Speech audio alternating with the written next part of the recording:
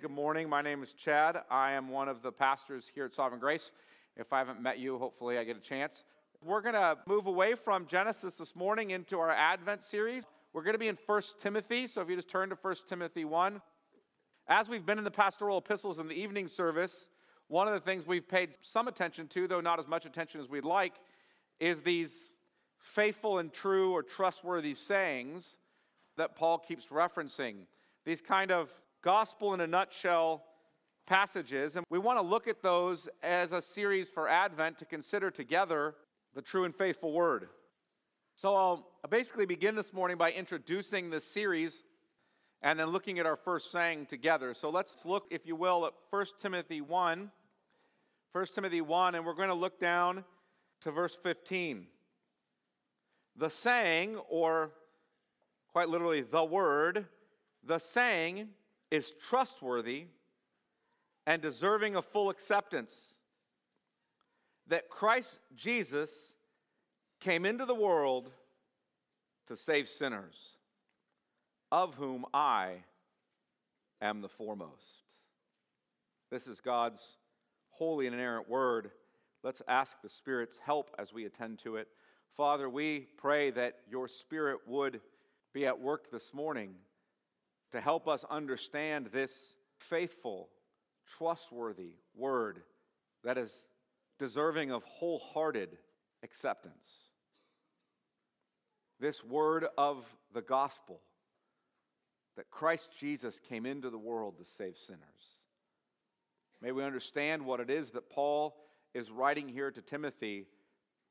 May we believe it, and so rejoice in the good news we hear. In Jesus' name, amen. Well, we are a people who rightly love stories. Rightly love stories. Often our love of stories leads us to compose and read some of the great works and words of human history. From stories, poetry, and phrases that tend to shape our cultural and moral imagination. And I could list any number. Think of Homer or Dante or Chaucer or Shakespeare or somebody you don't have to think about, Tyndale, who gave us many of the phrases we use now in the English language as he translated the Bible into English.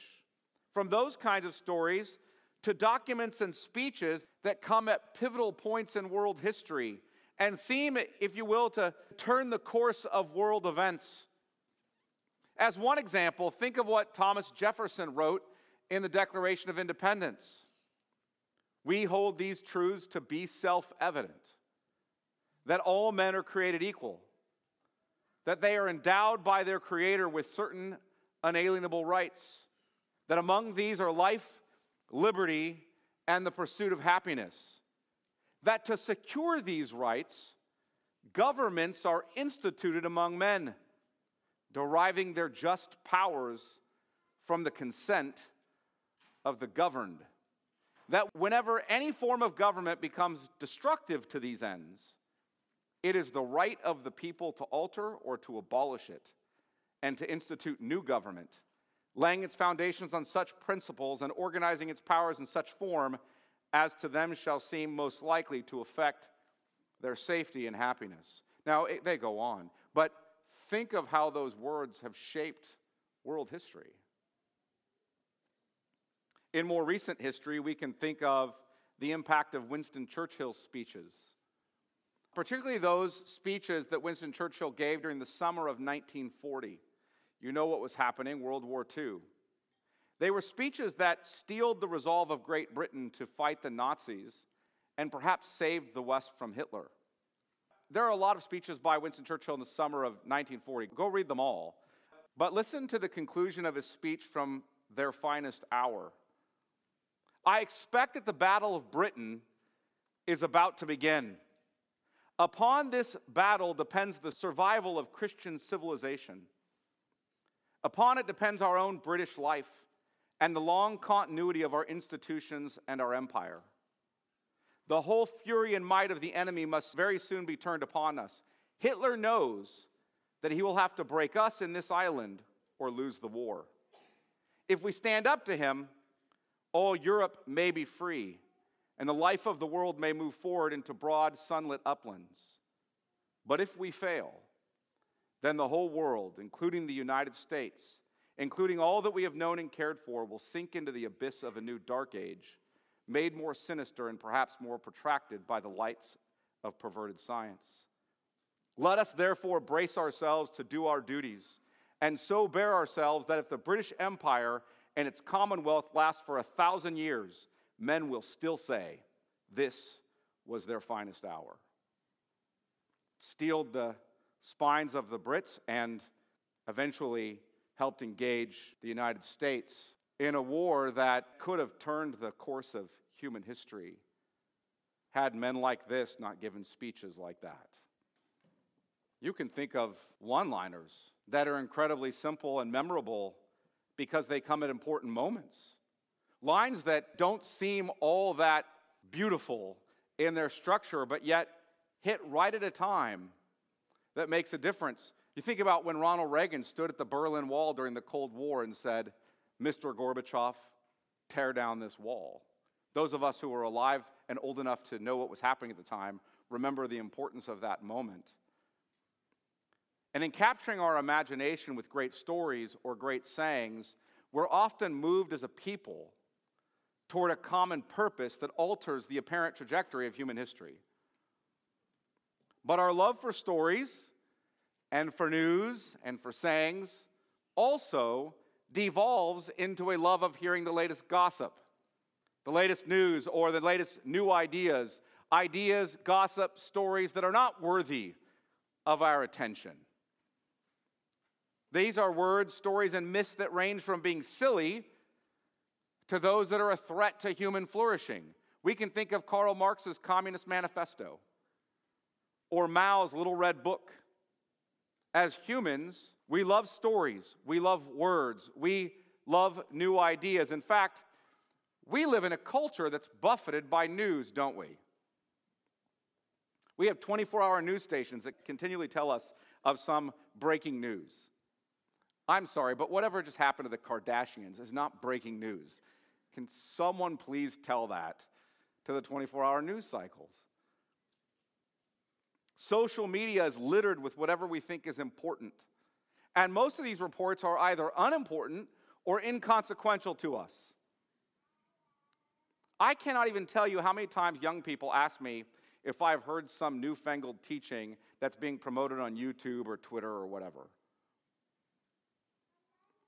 Friends, here's the point I'm trying to make. Words can be used to lead us to truth and light, or words can be used to lead us into lies and darkness. And this is precisely Paul's concern in the pastoral epistles. It's precisely his concern.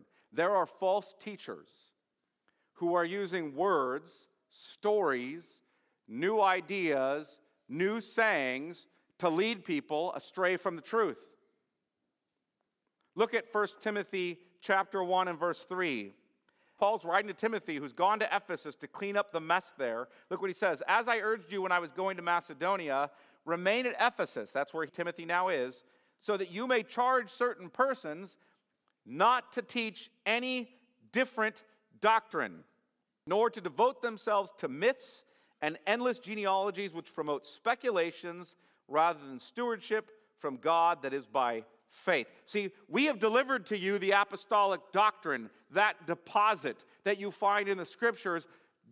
When you are in a town like Ephesus, where certain elders are leading the people astray, you need to charge people to knock it off. Now look what he goes on to say, verse 6. Certain persons, by swerving from these, the doctrines that were delivered to us, the faithful doctrines, certain persons, by swerving from these, have wandered away into vain discussion, desiring to be teachers of the law without understanding either what they're saying or the things about which they make confident assertions. See, there are men who don't know what they're talking about, who want to prop themselves up as teachers in Christ's church, and they want you to listen to their voice. And if you question them on their words, they wonder why you're so mean and negative. We're good-hearted. We're well-intentioned. To which Paul says, no, you're actually leading people into myths and speculation and false doctrine. We'll go on. Look at what he goes on to say. as he wants Timothy to fight these errant sayings, stories, and myths. Look down at verse 19 of this same chapter. Look what he says. Right in the middle of that verse, by rejecting this, some have made shipwreck of their faith. See, here's what happens. When you start to believe false doctrine, when you start to believe newfangled ideas, you begin to make shipwreck of your faith. These words are of such importance that Paul charges Timothy to diligently guard them. Look at chapter 4, 1 Timothy 4 and verse 6. Now, I could continue to demonstrate this in 2 Timothy as well, but we'll just do 1 Timothy. 1 Timothy 4 and verse 6. If you put these things, now what are these things? These are the good doctrines, the good teachings. If you put these things before the brothers, you will be a good servant of Christ Jesus, being trained in the words of the faith. The faith is not subjective like whatever you believe. The faith is the doctrine, the common Christian body of faith that we all have. Listen, in the words of the faith and of the good doctrine that you have followed, have nothing to do with irreverent, silly myths. Rather, train yourself for godliness. See, Paul wants Timothy to fight these errant words, these errant sayings, these errant stories and myths. And it's of utmost importance to him. Look down at verse 13 of 1 Timothy 4. Verse 13. Until I come, devote yourself to the public reading of Scripture, to exhortation, to teaching. In other words, you're hearing all these myths that are being passed around, so what you need to do is teach them good doctrine. How do you do that? Devote yourself to the public reading of this Scripture, and then teach people what it means. Read it to them, and teach them what it means. And exhort them to do something with it. Believe, obey, etc. Now go on down to verse 15 of the same chapter, 1 Timothy 4. Practice these things. Immerse yourself in them, so that all may see your progress. Keep a close watch on yourself and on the teaching or the doctrine. Persist in this, for by doing so you will save both yourself and your hearers. You hear the constant refrain he's getting at here, and the stakes. You can make shipwreck of the faith. Persist in this so you save both yourself and your hearers. The stakes are high. Now go to chapter 6. Look how he ends the book. Verse 20. O Timothy, guard the good deposit entrusted to you. That's the words of the faith, the doctrine. Guard the deposit entrusted to you. Avoid the irreverent babble and contradictions of what is falsely called knowledge, for by professing it, some have swerved from the faith. Grace be with you. He's to teach it, read it, guard it, and avoid anything contrary to it. He's to rebuke those who teach contrary to it. He's to deal with this swiftly. Words matter. Words matter. In fact, some words, as I just mentioned, have historical consequences. You might say, that's right. Declaration of Independence had historical consequences. Isn't that glorious? So did Mao's Little Red Book. And it's horrific. Words matter. Some words have historical consequences. Some words have eternal consequences. By the way, this is why you cannot discount the importance of ministers of the Word being thoroughly equipped to know and teach the Word. Every time a minister walks into the pulpit, he is standing in front of a group of people and saying, I speak on behalf of Christ. And his words, the words that he speaks, have eternal consequences. He either speaks the truth in Christ or he speaks error. Either way, there are significant eternal consequences for his speech. That is no light task. That is no small burden. And that's precisely why Protestants believe that the preaching of the word is central to our worship and life together. That's why we argue that the true preaching of the gospel is the first mark of a true church. In our Advent series, we want to focus on those words that have eternal consequences, those gospel words. We want to focus upon what Paul calls faithful or true words. And the first of these words is found in 1 Timothy 1:15. And you'll see Paul use this phrase. The saying is trustworthy and deserving of full acceptance on a number of occasions. But we're going to look at the first words, and as we consider this verse, I want to take it in its three phrases. In other words, this verse basically has three phrases, and I want to take those three phrases under three headings. The first one is the trustworthiness of the gospel. The trustworthiness of the gospel. Look at that phrase in verse 15. The saying, or the word, literally halagos, the word, the saying. The word is trustworthy and deserving of full acceptance. So that's going to be our first heading, the trustworthiness of the gospel word. The second one, notice there at the second phrase, that Christ Jesus came into the world to save sinners.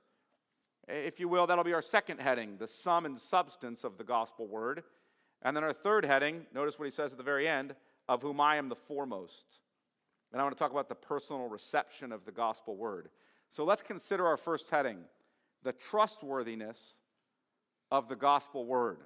Again, the saying is trustworthy and deserving of full acceptance. The word, we could translate it, is faithful and deserving of wholehearted or complete acceptance. This word is not like the speculative nonsense of the false teachers. God is faithful, and thus the word he speaks is faithful. See, that's the word there that we translate trustworthy, is the word faithful. The word is faithful. Well, God is faithful. Therefore, he speaks faithfully. His word is faithful. It's trustworthy. In fact, Jesus Christ, who gave us this word and whom this word is about, is the word. He is the truth. He is faithful and true, and the message we receive from him and about him is faithful and true. It's worthy of complete acceptance. It's worthy of your belief. And when he says it's worthy of your belief or complete acceptance, he means something like it's worthy of your belief without any reserve. In other words, without any holding back. Given a negative example, think of Ananias and Sapphira. Remember, they sold all their property, and they came to the apostles and lied and said, "Hey, we've taken everything and we're donating it all to the church." And they actually held some back, right? They kept some for themselves. They had a reserve, if you will. They lied. The Spirit struck them dead. Different story. Here's the point that I want to get at here. What Paul's saying is the word is trustworthy, is faithful, and it's deserving of full acceptance. In other words, it's worthy of your complete embrace without any reserve, no holding back. This word is foretold in the promises found in the law and the prophets as God worked miraculously and faithfully among them for 2,000 years. This word is grounded upon the miracle-working and sinless life, substitutionary death, and grave-conquering resurrection of Jesus Christ. This word is powerfully applied by the work of the Holy Spirit. This word is witnessed to by the apostles and over 500 who saw him and who testified, many of which testified with their own blood. This word is inerrantly, infallibly, authoritatively recorded in the New Testament by the inspiration of the Holy Spirit. This word is passed down to future generations by the teaching ministry of the apostles and the ministers and elders in the New Testament church, who all pass down what's been received by them. This word is to be defended by the whole church, Galatians 1, and especially via her elders and ministers, Titus 1:9, Acts 20:17 and following, really especially Acts 20:28 and following. This word is adorned by the godly lies of the church. This word is the message that is unchanging, unalterable, ever reliable. This word cannot change because the God who gave it is faithful and unchanging. So what is this word or this saying? What is it? It's faithful and true and deserving of complete acceptance. Okay, well, what is it? That leads to our second heading, the sum and substance of the gospel word. Look at 1 Timothy 1:15 again. The word or the saying is trustworthy and deserving of full acceptance. Here it comes. Here's what it is. That Christ Jesus came into the world to save sinners. Christ Jesus came into the world to save sinners. In these words, the gospel or the good news is summed up. There's your gospel in a nutshell. Christ Jesus came into the world to save sinners. Do you want news you can think about throughout Advent? Turn off your television and think about this news. Here's good news. Christ Jesus came into the world to save sinners. Think of that news. Meditate upon that word. Think long upon the saying. Think of the majesty and beauty and awe-inspiring nature of these few words. In this one clause is your Savior and your salvation. In fact, let's just break it down into 4 parts. First, Christ. Notice the first word. That Christ, well, look at that. Jesus came into the world to save sinners. Look, Christ. Christ it becomes somewhat synonymous with his name, but it's not first and foremost a name. It's first and foremost a title. It's the Greek version of the Hebrew word Messiah. It's speaking to his office as the Messiah. In this title, Christ, we are drawn back to the entire biblical witness of God among his people. From the time Adam and Eve fell in the garden and plunged all humanity into sin and death, into separation from God and eternal damnation, from that moment, God promised to send the Messiah. He promised to send the serpent-crushing seed of the woman, the nation-blessing offspring of Abraham, the eternal ruling son of David. He promised the king would subdue Satan and all the wicked nations and bring all people into his eternal kingdom of peace. He promised the prophet better than Moses, the one who not only speaks the word, but who is the word. He promised the priest better than the Levites, the eternal priest who has no need to offer a sacrifice for himself because he is holy, innocent, and undefiled. The eternal priest who had no need to stand daily at his service, for in one act he completed the work of atonement for us all. He promised the sacrifice. He is the sacrifice greater than the blood of bulls and goats, which could not atone for sin. They could only be a type of the one who would. He promised the suffering servant who would offer himself as a sin-atoning, wrath-absorbing, once-for-all sacrifice for sins. In other words, God promised, as Timothy will go on to say in 1 Timothy 2:4, the one mediator between God and man, the man Christ Jesus. And he has come. And we see that in the title that's been ascribed to him. He is the Christ. Second, Christ Jesus. That is the name God gave him. Jesus. You remember, what did the angel tell Joseph to name the son of Mary? Mary's with child. She's going to give birth to a son. You shall call his name Jesus, which means Yahweh saves. Yahweh saves. I don't know if you heard that. Who saves you from the wrath of God? God himself, in the gift of his Son. For God so loved the world that he gave his only begotten Son, that whosoever believes in him should not perish but have eternal life.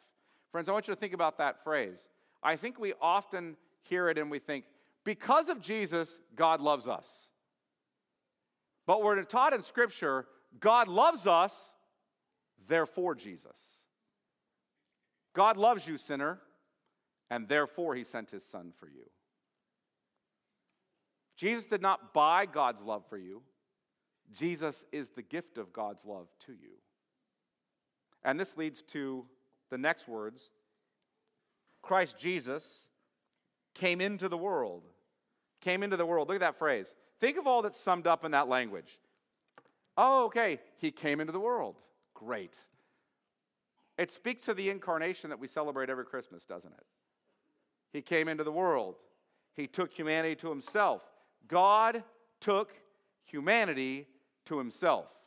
The Word became flesh and dwelt among us. That phrase, he came into the world, assumes his preexistence. This is not speaking of a change of locations. He came from heaven to earth to show the way. You want to sing it right out. And then you realize it's wrong entirely in the whole first phrase. It's not about a change of locations, and he's not a way shower. He is the way. He didn't come to show it to you. He is it. It's more than a change, by the way, in moral surroundings. Though he did walk among sinners in a fallen world and come in the likeness of sinful flesh.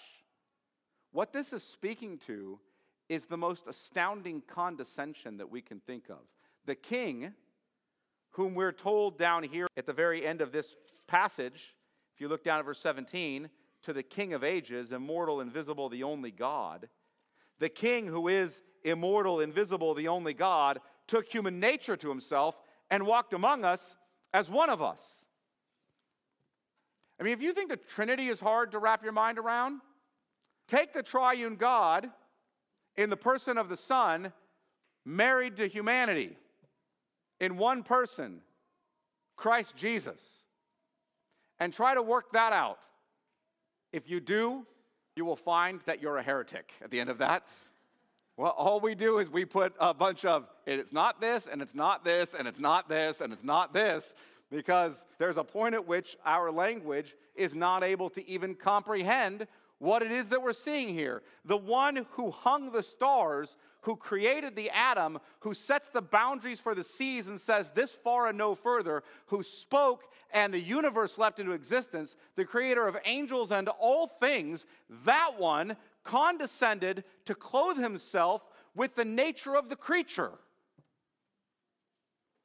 Upon seeing this in a baby, upon seeing that, imagine the angels who beheld the glory of the triune God since the beginning of their creation for millennia and millennia, the angels, upon seeing the Son of God take humanity to himself in the baby Jesus, had nothing left to say except, glory to God in the highest. That's what they sing upon seeing this. He condescended to humanity without any lessening of his being. And in the ultimate sense, redounding to his glory in a way that none of creation had ever seen before.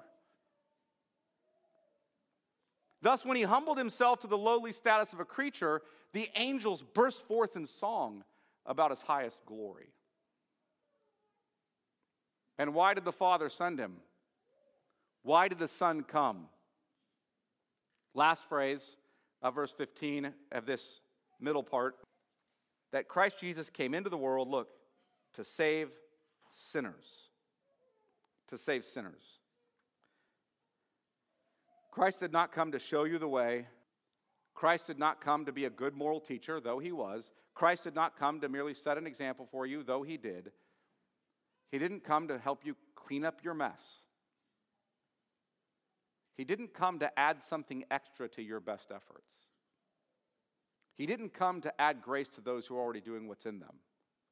He didn't come to those who thought of themselves as righteous. He came for sinners. Christ came to seek and save the lost. He came to save sinners. That's you and that's me. What does it mean that we're sinners? Keep your hand there and look over at Romans 3. Paul will give you a summary which is awfully complimentary about us. It's one of those, you walk into the room and you announce this and it's kind of a end of the party, right? Verse 9 of Romans 3, what then, are we Jews any better off? In other words, he's been comparing Jews and Gentiles, showing that they're both under the law, both sinning. So are we Jews any better off? No, not at all. For we have already charged that all, both Jews and Greeks, are under sin. As it is written, none is righteous. No, not one. Is that clear enough? Are you righteous? No. Is anybody righteous? No. Are there noble savages somewhere in the world who's doing what is in them and they're generally pretty good? No. No one is righteous. No, not one. No one understands. Well, surely somebody understands. Nope. No one seeks for God. Are you telling me that nowhere on this entire planet is there a person who seeks for God? Yes, that's what Paul's telling you. No one. You understand that's a universal negative. No one seeks for God. All have turned aside. Together, they have become worthless. No one does good. Not even one. Not even one. No one does good. No one does good. Paul's not talking here about this kind of horizontal, you're a civilly decent person. He's talking about good vertically with regard to God. No one does good. Not even one. Now listen, in case you're not understanding what he's saying, let him go on to tell you about yourself. Their throat is an open grave. That's not good. If your throat is an open grave, you understand that? Just death in your throat. They use their tongues to deceive. The venom of asps is under their lips. Their mouth is full of curses and bitterness. Do you ever think about yourself that way? Like your throat is basically an open grave. It's just filled with deadness, death. And your mouth is full of curses and bitterness, and your tongue deceives. The venom of asps, they bite you and you die. That's under your lips. That's just what you bring forth with your speech. Death, deception. What about your feet? Their feet are swift to shed blood. In their paths are ruin and misery, and the way of peace they have not known. There is no fear of God before their eyes. You understand how it's summing us up? We are a people who've rebelled against God. We have violated his laws. We have turned in on ourselves. In and of ourselves, we're rebellious, incapable of any good, and condemned to die and face God's wrath. We are lawless, not seekers of God, but seekers of self-gratification. In fact, our whole culture is built upon the mantra now, you do you, or let's put it in another phrase, follow your heart, or pursue your happiness.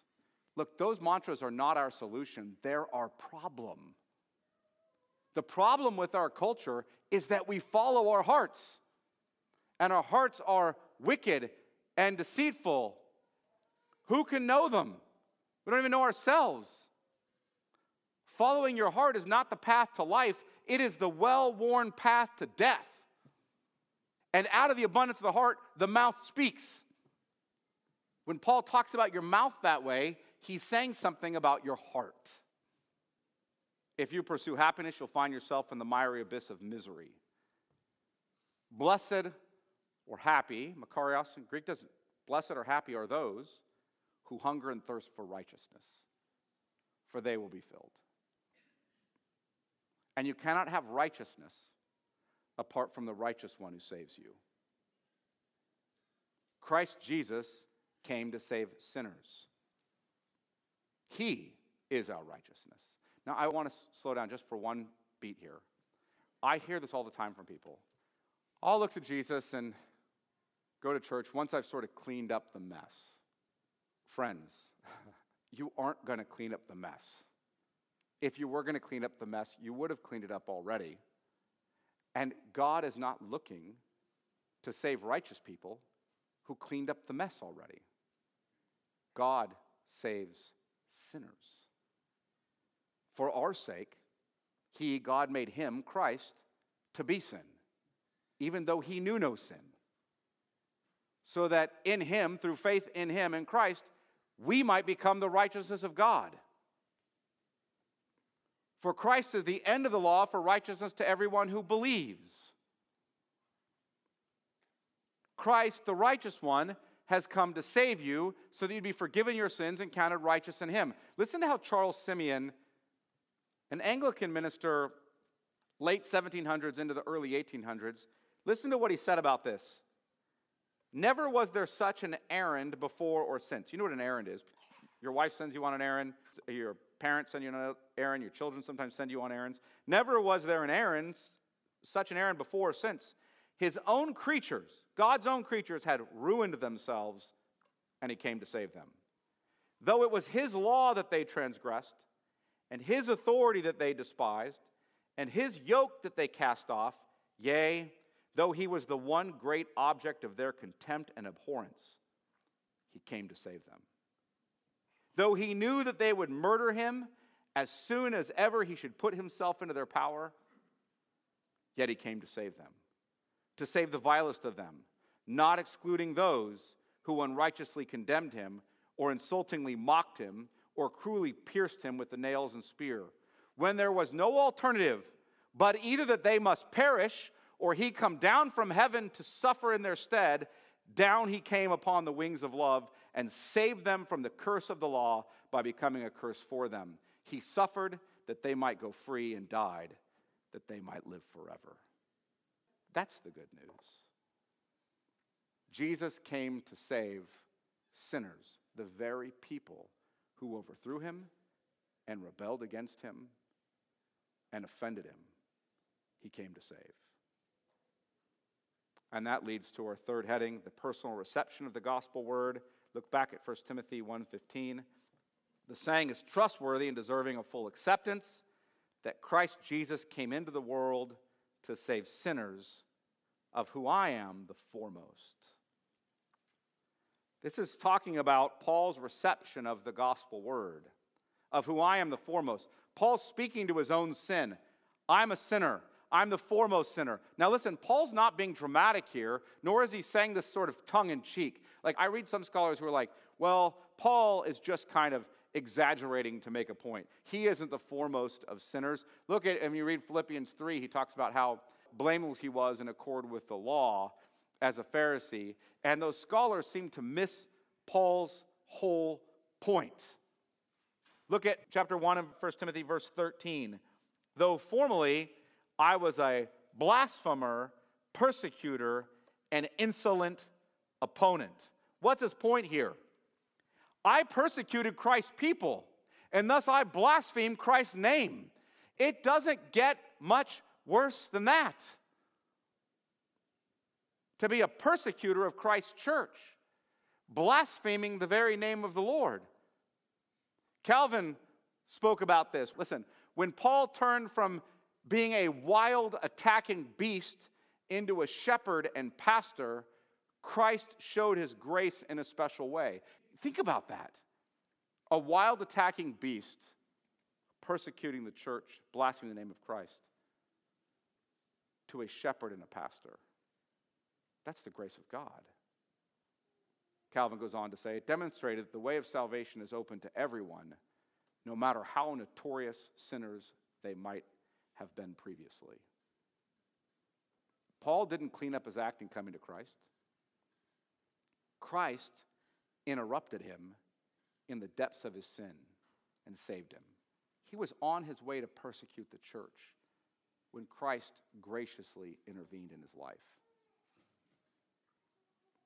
Christ saved a notorious sinner like Paul, so sinner, Christ can save you. The question is, do you trust him? Children, what if you grew up in the church, and what if you'd never been a notorious sinner? Well, you still need grace alone, through faith alone, in Christ alone, nonetheless. And if you believe in Christ, then you're still a sinner whom God graciously saved. In fact, if you grew up in the church and were never a notorious sinner, and your whole life just remember, I believe in Jesus, and I keep on believing in Jesus, then realize that God graciously interrupted your life before you could make a huge mess from your sin. Be thankful for that. Give God praise for that. Believer, Christ did not just come to save sinners in general. I want to keep a hold of this. He came to save you in particular. Jesus didn't get up on the cross and die for a plan. I have a plan. Up there on the cross, suffering the wrath of God, becoming incarnate, walking among us, going to the cross for a plan where he's up on the cross going, man, I sure hope someone believes in this. Otherwise, it'll all be for naught. Jesus died on the cross for you particularly. He died on the cross for the sins of every man who would ever believe. Particularly, he had you in mind there. you were on Christ's mind at the cross. You were on Christ's mind in the Garden of Gethsemane. How do we know that? He prays, asking not only for the apostles, but for all those who would believe through their word. Guess who that is? You and me. We ought to be thankful for that. We ought to regularly meditate upon such grace to sinners like us. The saying is trustworthy and deserving of full acceptance, that Christ Jesus came into the world to save sinners, of whom I am the foremost. All that's left for us to say is, to the King of ages, immortal, invisible, the only God, be honor and glory forever and ever. Amen. Let me pray. Father, we thank you for the grace that's been shown to us in Christ. We recognize that we have no right to that in and of ourselves, that we are sinners. And yet you sent your Son, and he came into the world to save sinners like us. For that we give thanks. We pray for those who do not know Christ, that they would trust in him. You'd be pleased to save them. We pray that you would cause the gospel to be ever on our mind, that it's the word that we would meditate upon during this Advent season, that we would open our mouths about Christ to our friends and family and coworkers and neighbors, that we would invite them to church to hear the gospel, that we would invite them to our homes, that we would speak about Christ to them, that you would be pleased to save many. May we also meditate upon the grace that we've been shown, so that as we go through this season, we're not distracted by the commercialization of this holiday. We aren't carried away with activities and forgetting to take time to rightly meditate upon Christ and the grace that we know in him. We pray this in Jesus' name. Amen.